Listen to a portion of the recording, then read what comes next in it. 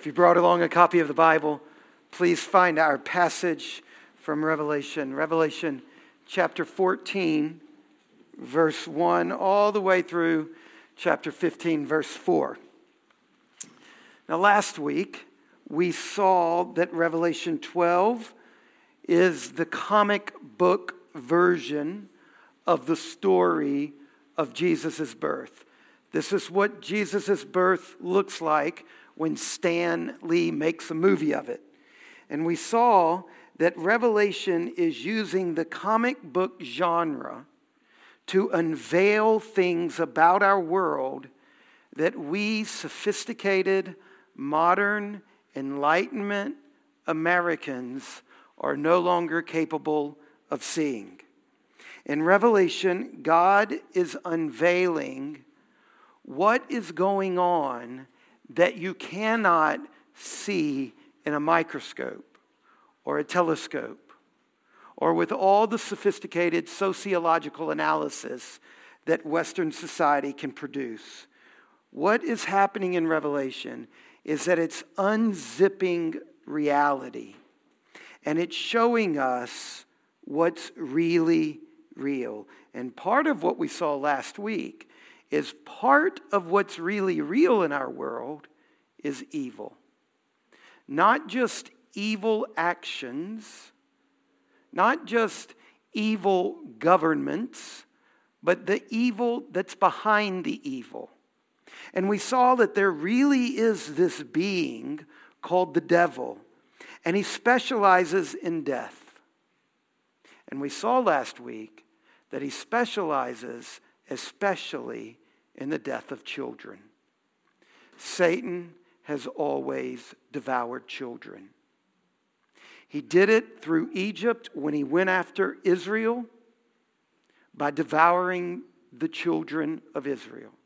He did it when Jesus was born, when Herod killed the babies around Bethlehem. And he's still doing it today. And when children are devoured, there is always behind the evil another evil. This week we continue the story. Revelation chapters 14 and 15. Now remember, one of the difficulties about Revelation is you need to recognize that it's filled with symbols. Symbols are things that point. Don't mistake the symbol for the reality. So Revelation is using amazing symbols and fantastical imagery to show us what's really going on in the world. And one of the things that comes out in these two chapters, last week what really came out is this evil behind the evil. What comes out very strongly this week is this. There are only two sides in this world. In one corner, we're told, chapter 14, verse 7, are those who worship him who made heaven and earth, the sea, and the springs of water. So when it's coming to what's really going on in this world, in one corner, we have those who worship the Lord Jesus Christ, the creator of all things.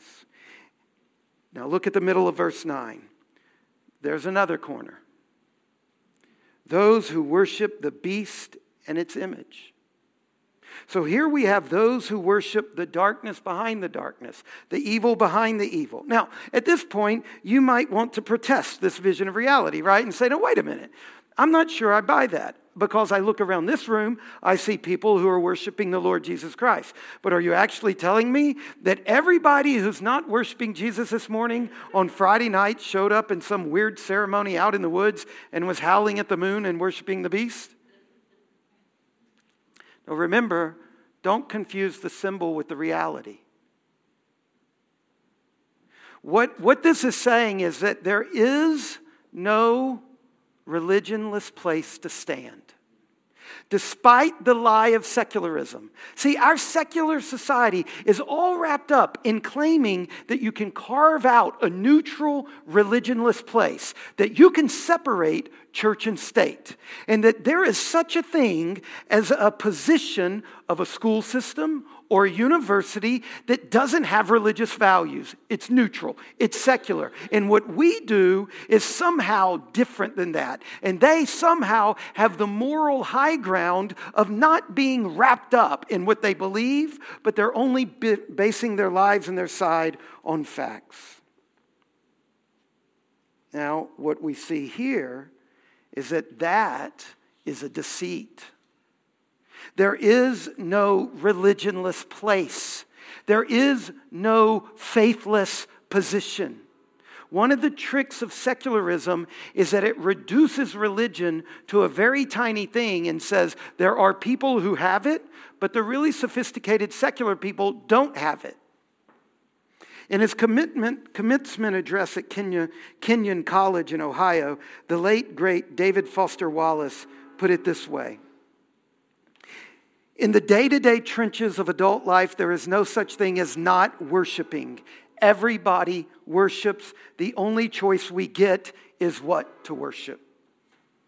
He goes on, an outstanding reason for choosing some sort of God or spiritual type thing to worship, be it JC or Allah or Yahweh or the Wiccan Mother Goddess or the Four Noble Truths or some infrangible set of ethical principles. The only outstanding reason for choosing those things is that pretty much everything else you worship will eat you alive.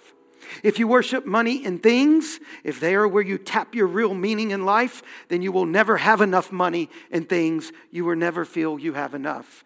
Worship your own body and beauty and sexual allure, and you will always feel ugly. And when time and age start showing, you will die a million deaths before they finally plant you in the ground. Worship power, and you will feel weak and afraid, and you will need ever more power over others to keep the fear at bay. Worship your intellect, being seen as smart, and you will end up feeling stupid, a fraud, always on the verge of being found out.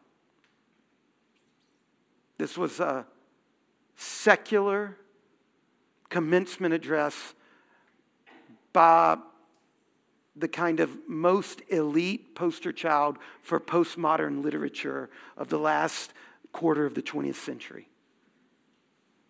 Now, I'm not saying that everything David Foster Wallace says in this is true, but the point he is making is exactly the primary point of Revelation 14 and 15. Everybody worships. There are only two sides. The only choice you get is which side you're on. And so when we gather here on Sunday mornings, we are picking a side. We are giving Jesus our love and our loyalty. And when we worship Jesus Christ, we are committing our allegiance to Him. We are committing ourselves to follow Him, to being shaped by Him and directed by Him. When we worship Jesus as a church on Sunday morning, we're picking a side. And we're picking the side where love is stronger than death, and where the poor are promised the kingdom. And chastity, whether married or single, reflects the holiness and faithfulness of God Himself. Worshiping Jesus means we are planting a flag that supersedes the flags of the nations, however free or democratic they claim to be. When we worship Jesus, we're picking a side. We are challenging the tyrants who think they're God, and we're challenging the governments that act like they're gods. That's what this is. Now remember, Revelation is using these amazing symbols and this fantastical imagery to show us what is really going on in the world. And one of the things going on in our world is that there really are only two sides, and there really is not a secular middle ground. See, isn't it a wonderful move to say, we're neutral, so we get to say what we want? Oh, you can't bring that in here. You can't say that in government. You can't say that at the university because you're coming from a faith position, but we're coming from a neutral position. The Creator who made everything and is the source of all light and life. That's one side. And the other side is this dark power, this anti-creation force, this source of all that is death and decay and destruction. Now, there's more going on in Revelation 14 and 15. That's the first thing. The second thing that's going on in these two amazing chapters where you think, man, alive, there's lots of blood and winepress and all this stuff. The second thing that's going on is this. Side with Jesus, die with Jesus. That's the other thing in this chapter.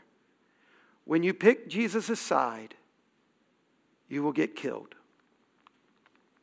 Remember, the book of Revelation is a letter. It's a letter that was written by the Apostle John to the small minority communities of Christians spread around Asia Minor. That's what today we call Western Turkey.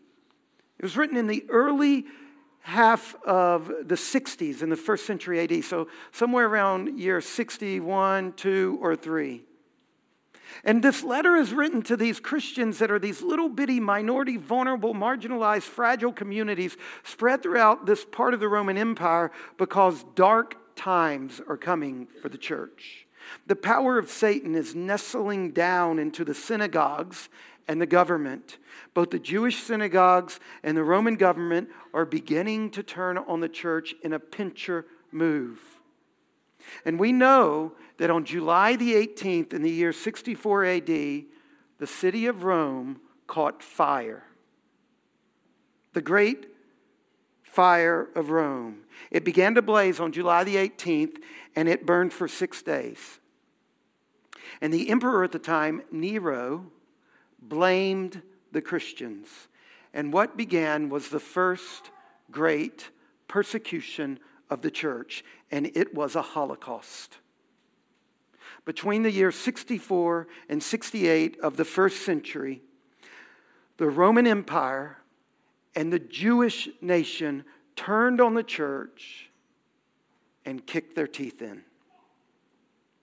Remember, back in the early chapters of this book of Revelation, we saw this in January and February when we went through the first half. We saw in Revelation chapter 2 and 3 that these churches were not ready. Remember all those 7 letters? So many of the churches were just not ready for what was coming. They were not strong enough to endure the persecution. And so over and over in Revelation, God is preparing the churches for what's about to come. And the way He's preparing them is by showing them, one, you're about to go through persecution, get ready. He shows them what's about to happen, but He does more than that. In Revelation 14 and 15, He shows them what the persecution is going to look like, not from their perspective when they're going through it, but from heaven's perspective when it looks at it. Remember chapter 12 and 13?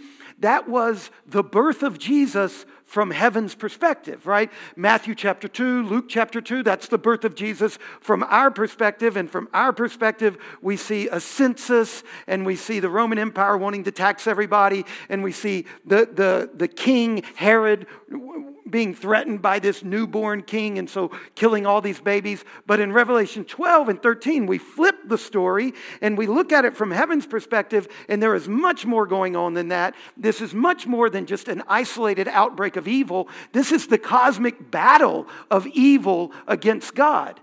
Revelation 14 and 15 does the same thing with the persecution that the church is about to go through. It shows them what it's going to look like from God's perspective, from heaven's perspective. Notice back in chapter 13 at the end of verse 15, we're told that those who would not worship the image of the beast will be slain. That's what it's going to look like from our point of view. From their point of view, they're going to see their friends, their family getting killed. Then you get to chapter 14 and 15, and here you see it from another angle. Look at chapter 14, verse 4. God calls the Christians who've been killed for their faith the first fruits for God and the Lamb. That's a different image. From our image, they're slain. But when God looks at it, He sees an ingathering of fruit. Now, look at verses 14 and 16. The Christians are described as grain that is being harvested. Verse 15. Another angel came out of the temple, calling with a loud voice to him who sat on the cloud, "Put in your sickle and reap, for the hour to reap has come, for the harvest of the earth is fully ripe." So here, from God's perspective, it looks like grain that's finally ready to be harvested. Who's the grain? The Christians. Now look at verses 17 through 20. Here the Christians are not described as grain. They're described as what? Anybody see it? Grapes. Grapes that are finally ready to be harvested. Verse 18, another angel came out from the altar, the angel who has authority over the fire, and is called with a loud voice to the one who had the sharp sickle, put in your sickle and gather the clusters from the vine of the earth, for its grapes are ripe. You need to know that in the Bible, God's enemies are never called a vine. It's only the people of God who are vines. This is the harvesting of God's people. This is what the martyrdom looks like from heaven. And notice where this happens in verse 20. Where are the grapes harvested? And the winepress was trodden outside the city, and blood flowed from the winepress as high as a horse's bridle for 1,600 stadia. Those of you who've read the Bible a lot, and you really know it, this phrase, outside the city, is only used with one other event in the Bible. What event? The crucifixion. In other words, side with Jesus, die with Jesus. Remember earlier I said the choice we face in life isn't whether we will worship or not. It's who will we worship. To be a human is to be a worshiper. And Christians are those who have picked Jesus. And when we worship Jesus, when we gather here week after week after week, we are picking the side where love is stronger than death, and the poor are promised the kingdom, and chastity, whether married or single, reflects the holiness and faithfulness of God himself. But also, think about what he's telling them in the year 60, 61, 62, before the fire of Rome, before Rome starts to turn on them. He says, now those who pick me, follow me. Go back to chapter 14, verse 4. It is these who have not defiled themselves with women, for they are virgins. It is these who follow the Lamb wherever he goes. If you've been reading the Bible up to this page, where did the Lamb go? He went outside the city. And then you find out later in that chapter that God's people are taken outside the city. And like grapes, they're crushed. Now remember, those Christians in the early 60s in Asia Minor, they weren't ready for that. I think they're a lot like us. I mean, how many of you, if we were going to have to die for our faith in the next year or two, are ready? How many of our children are ready? I mean, how many of us are caving just on peer pressure alone? Forget our lives being at risk. How many of us cave just when it comes to money? How many of us cave when it comes to our thoughts? How many of us are caving in the presence of pornography? How many of us are caving in the presence of greed and anger and so many other ills? Are we ready for this? So in this is, I think they're a lot like us. I'm not sure. Are we ready for this? Now our Lord, he is so kind. He prepares them not only by showing them what's going to happen, which in and of itself is a great preparation. Now, this is going to happen, so get ready. But he also gives them some tools so that they will toughen up in their faith, so that when this does happen, they are able to endure. And the primary tool he gives them is worship.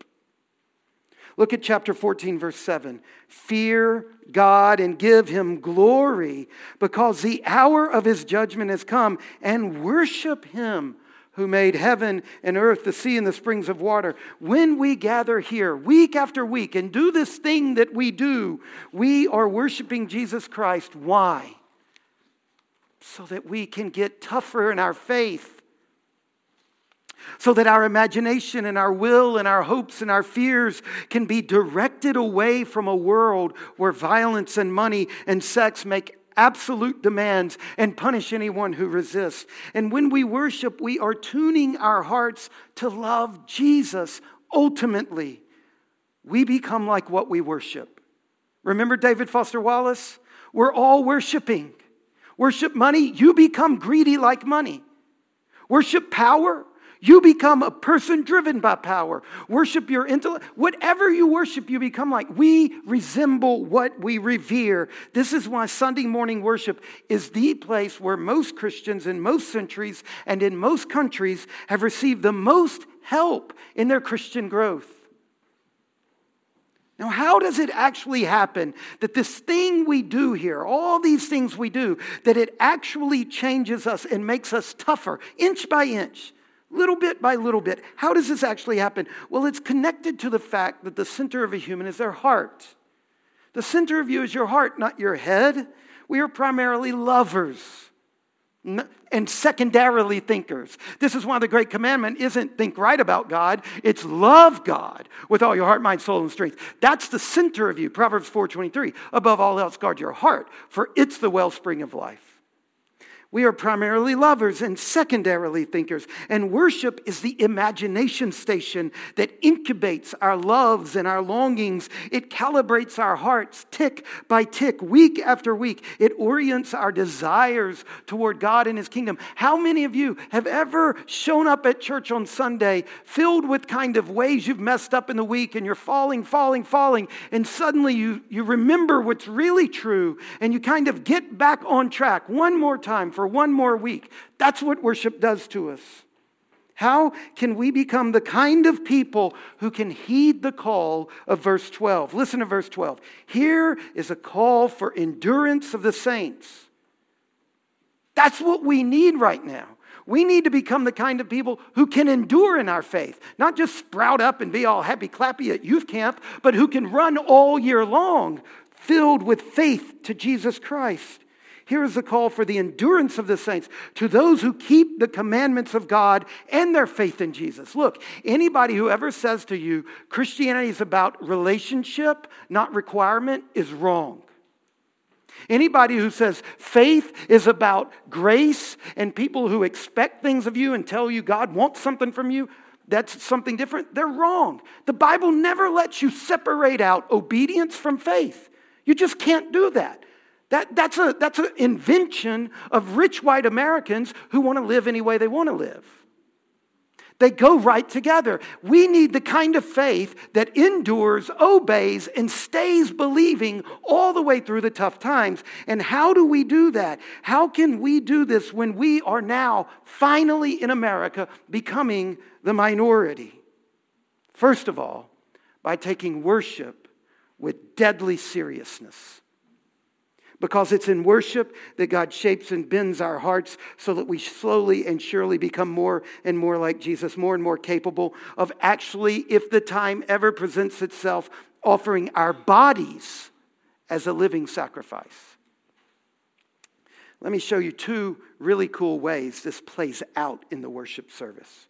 In Revelation chapter 14 and chapter 15, first of all, this strengthening of our faith.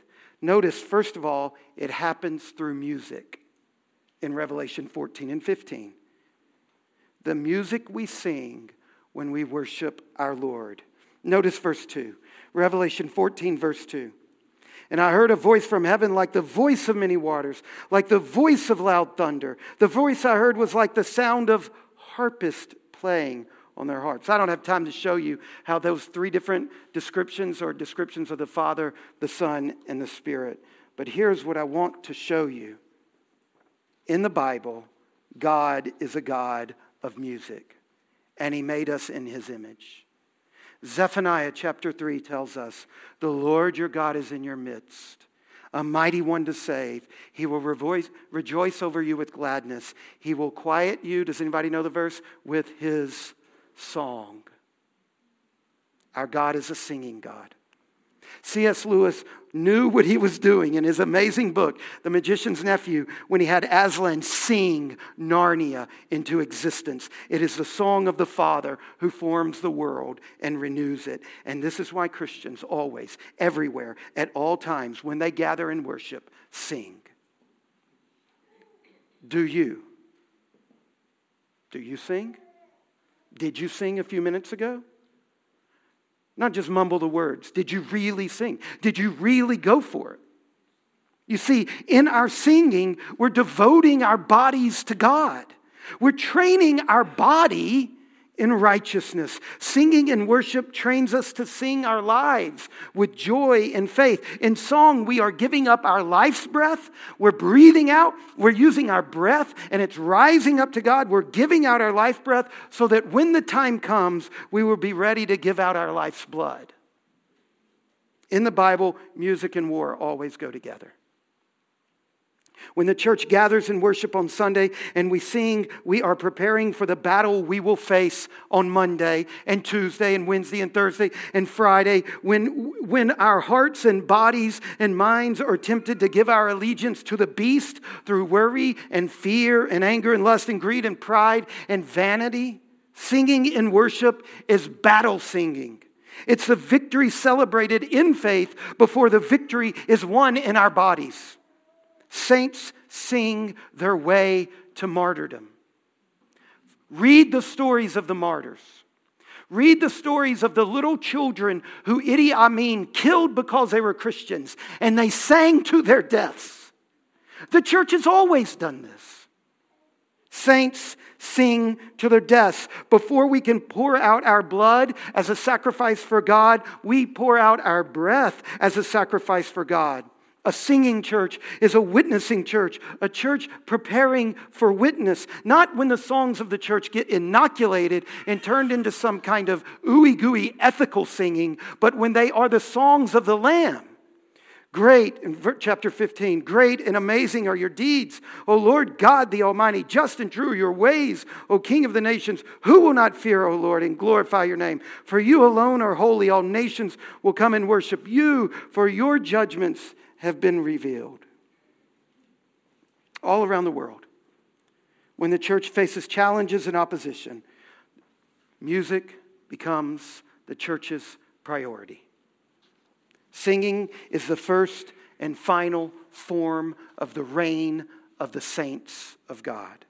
So I'm wrapping up by asking, how can we become the kind of people who can heed the call of Revelation 14:12, the call for the endurance of the saints, to keep the commandments of God and faith in Jesus in the face of persecution? And we saw the first thing we need to do is take worship with deadly seriousness. And then we saw that in the battle of worship, music is one of our chief weapons. Finally, let me show you one last thing that comes out of these two chapters. When we worship, week after week, we not only sing, we eat. Right? We eat. Week after week after week. We have a meal. Why?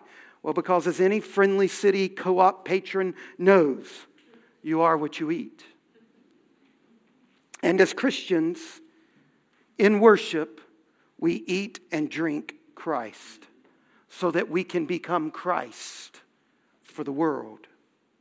We eat bread and drink wine so that we become the bread of life and the wine of joy for the life of the world. Did you notice in Revelation 14, verses 14 to 16, that the Christian martyrs are harvested as grain? What does grain become after it's harvested? And then in bread. That's right. And then in verses 17 to 20, the Christian martyrs are harvested as grapes. And what does grapes become once it's crushed? Wine. Having consumed bread and wine, the Christians are harvested as bread and wine. When we gather here for worship week after week after week, we eat and drink the Eucharist so that we become Eucharist. We eat broken bread so that our bodies can break for the world. We drink wine poured out so that we can pour out our lives for the life of the world. We eat and drink to proclaim the death of Christ so that we can be conformed to his death as a witness. We eat the Thanksgiving meal so that we can pour out our lives as a thank offering for the life of the world. We need to be able to lay our lives down. And we get there as we worship, as we sing, and as we eat.